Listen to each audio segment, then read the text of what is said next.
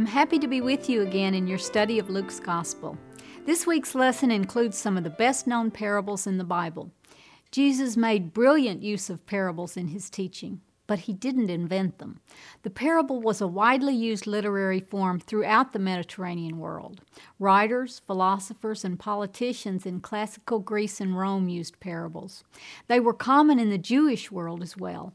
They are found in the oldest books of the Old Testament and were used by rabbis who were contemporaries of Jesus.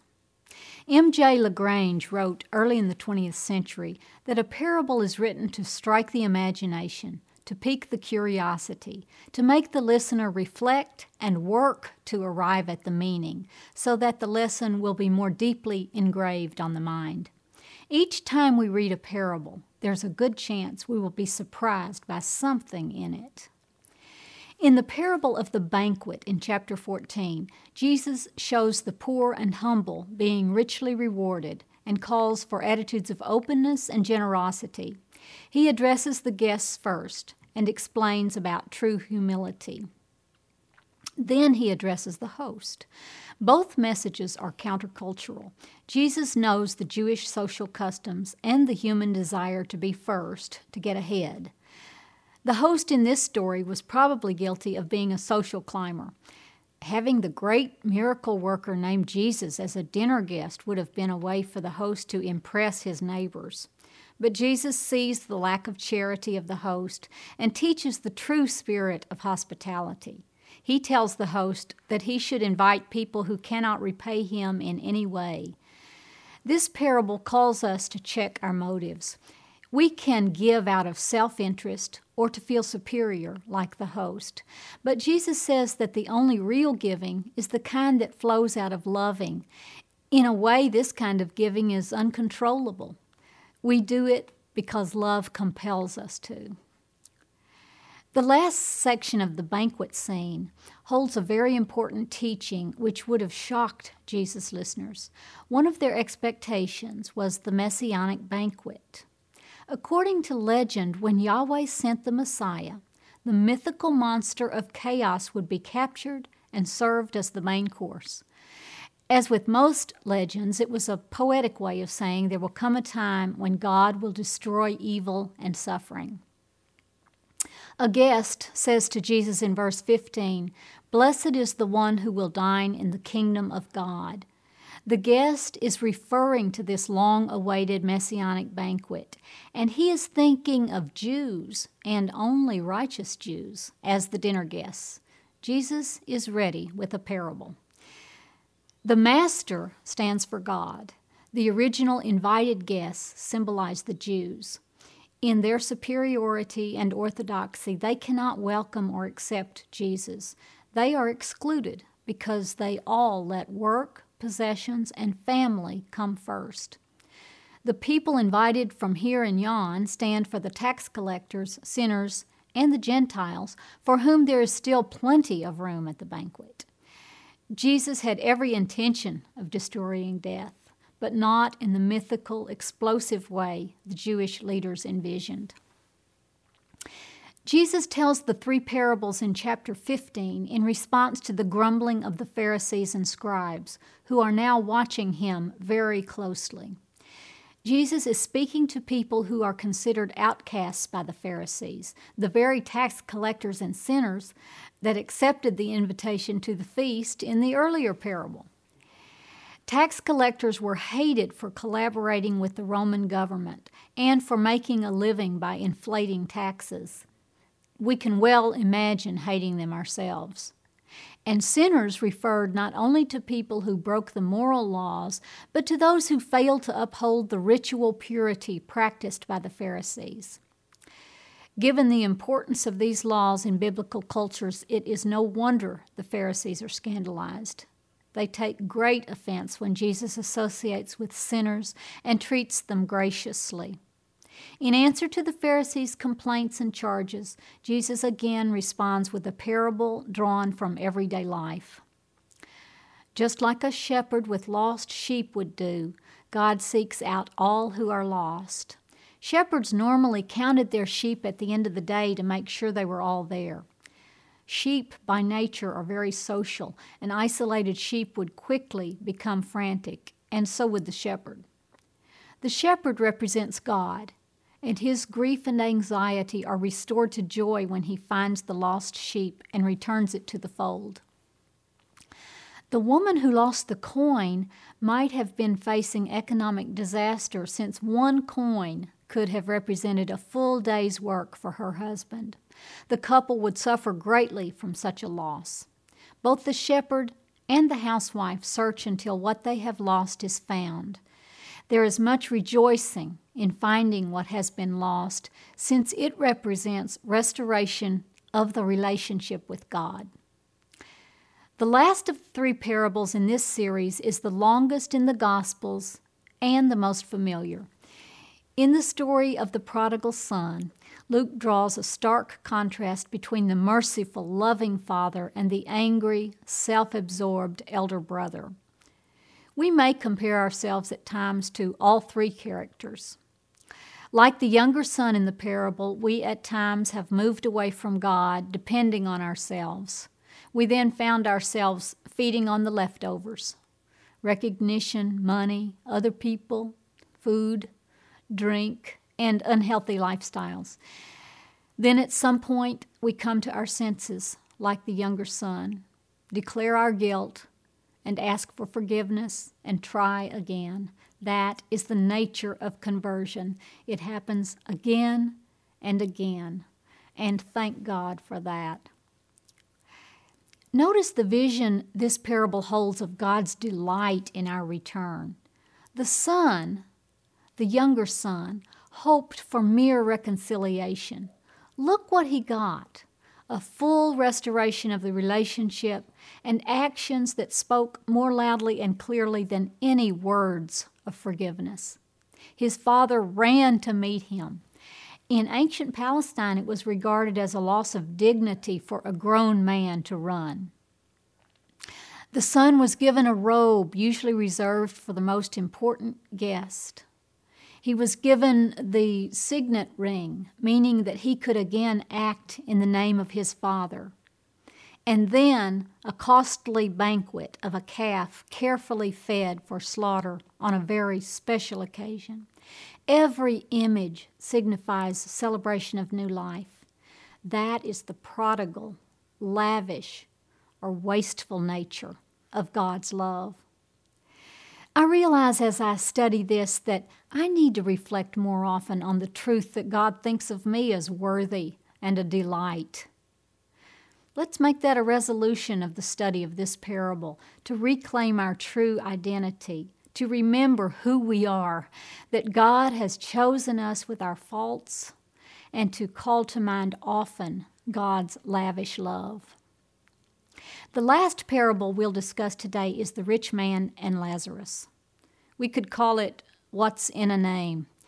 Luke does not name the rich man, the character that his readers consider blessed by God, but Luke does name the poor, hungry, weeping beggar. Luke calls him Lazarus, meaning God is my help.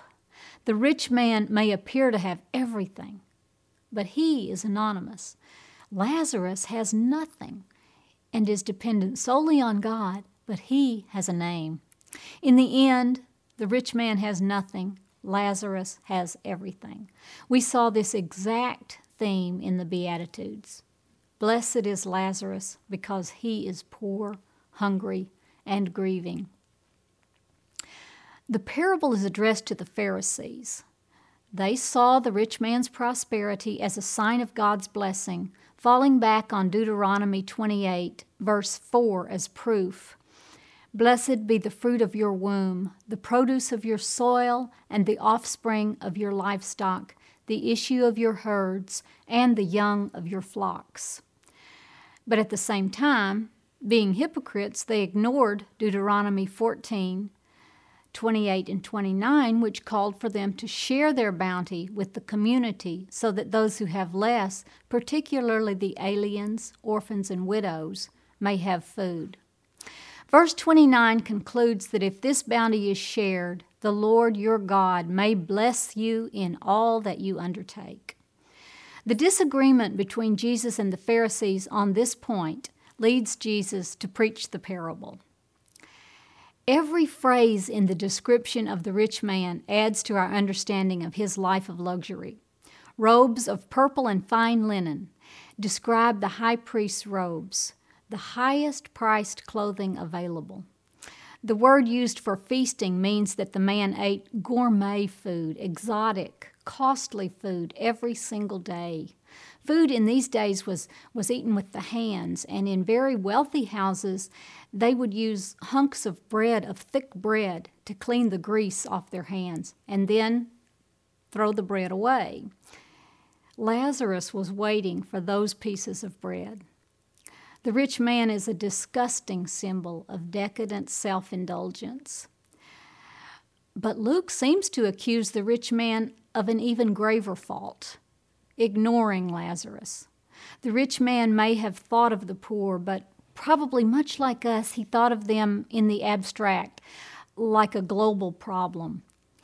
Luke, always preferring the poor, shows them as the real people they are. They have names, and they live practically at our doorstep. Here in Arkansas and in surrounding states, the poor have become much more real to us after the shocking aftermath of Hurricane Katrina. Could the rich man's worst sin be that he just didn't notice Lazarus? The parable sends us a terrible warning. Let's conclude by looking at 3 themes from today's study: humility, love of money versus love of God, and the high cost of discipleship. The theme of humility is most obviously stated in the parable of the banquet in chapter 14, where we read, "The first shall be last." Now I ask you, who wants to be last? We love to quote the words of the parable, but I admitted I have a hard time being last. Jesus was humble, and don't forget, human. He knew his strengths. He struggled, but resisted becoming self-absorbed. Always his focus was serving others, using his strengths, talents, and all that his Father had put at his disposal. True humility is not feeling bad about yourself or having a low opinion of yourself. True humility frees us from being preoccupied with ourselves. When I see myself as I truly am, I know that I am first a child of God. When I can see that, I don't focus as much on my faults and failings, and I don't need so much approval and praise for my good points. True humility is a way for us to stay in balance, knowing that God has made us very good, but never forgetting that we are nothing without God. A second theme concerns money. The famous words, "You cannot serve God and mammon," are found in the parable of the rich man and the steward, but this theme runs through most of today's lesson and Luke's gospel. Dolores Curran, a popular and practical Catholic writer, talks about our creed of consumerism in the United States. She tells of a woman in her parenting group who said, "We're not getting along very well in our family, so we're thinking of buying a camper van." Camper ads, after all, promise happy families. The woman's statement is truly a creedal statement. It tells what she is putting her trust in, a camper van. A creed says what we believe in or what we give our hearts to. We recite a creed every time we go to Mass. We say, "I believe in," or "I give my heart to" God, the Father, the Almighty, and so on. I encourage you to use the creed at Mass as a way of checking what you're really giving your heart to. Compare the "I believes" to a list of what you really give your time, attention, and energy, and emotion to. And it can be a very startling discovery. The late Mother Teresa, our Catholic bishops, social activists Dorothy Day and Gandhi, the popes, all have spoken out against consumerism. In Centesimus Annus, Pope John Paul II wrote, "It is not wrong to want to live better. What is wrong is a style of life which wants to have more, not in order to be more, but in order to spend life in enjoyment as an end in itself. He also said that the greatest cost of consumerism is that it is embraced to fill an emptiness that can only be filled by a loving relationship with God. We don't have to be lavish consumers to serve money over God, and I see myself as an example. I don't spend a lot. I don't acquire a lot. I don't waste a lot. But I don't have a good attitude toward money either. Instead, I have a great fear of not having enough money. I stay anxious about money, whether I'm spending it or not. And in that sense, I am just as out of balance in placing my trust as the worst shopaholic is. Put very simply, there is nothing wrong with having money or having things. The problems come when we think we need things God has made more than we need God. When we don't share, when we waste and use more than our share of resources, and when we cling to our possessions for security. The third theme is the cost of discipleship. Once we've joined Jesus on the road to Jerusalem, it is going to be a demanding journey. We must share Jesus' attitude of total self-giving, placing the lives of others ahead of our own. I think first of my parents as examples of this, but I know many other selfless people. And remember, in a spirit of humility, that you as parents, adult children, friends, co-workers, volunteers, and neighbors do the very same thing and do it well. How many of you in middle age now are helping care for an elderly parent or relative? I am sure all of you know what it means to put another person's life before your own. In chapter 14, verses 25 to 33, Jesus makes harsh demands of his followers. These can be seen as a symbol of the commitment that every follower of Jesus should be prepared to live.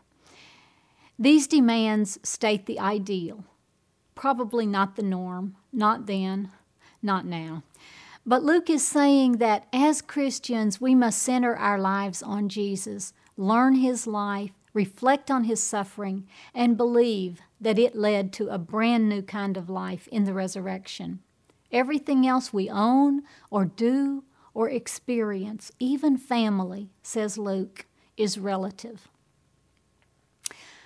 Does that sound too depressing? The late William Barclay, world-renowned Bible scholar, cheers us with his words about parables and discipleship. We must always remember, he says, that Jesus thought of the kingdom in terms of a feast. A gloomy Christian is a contradiction in terms. There is no healthy pleasure which is forbidden to a Christian, for a Christian is like a man who is forever at a wedding feast. So with Jesus as our companion, let's continue on the journey and keep celebrating the feast.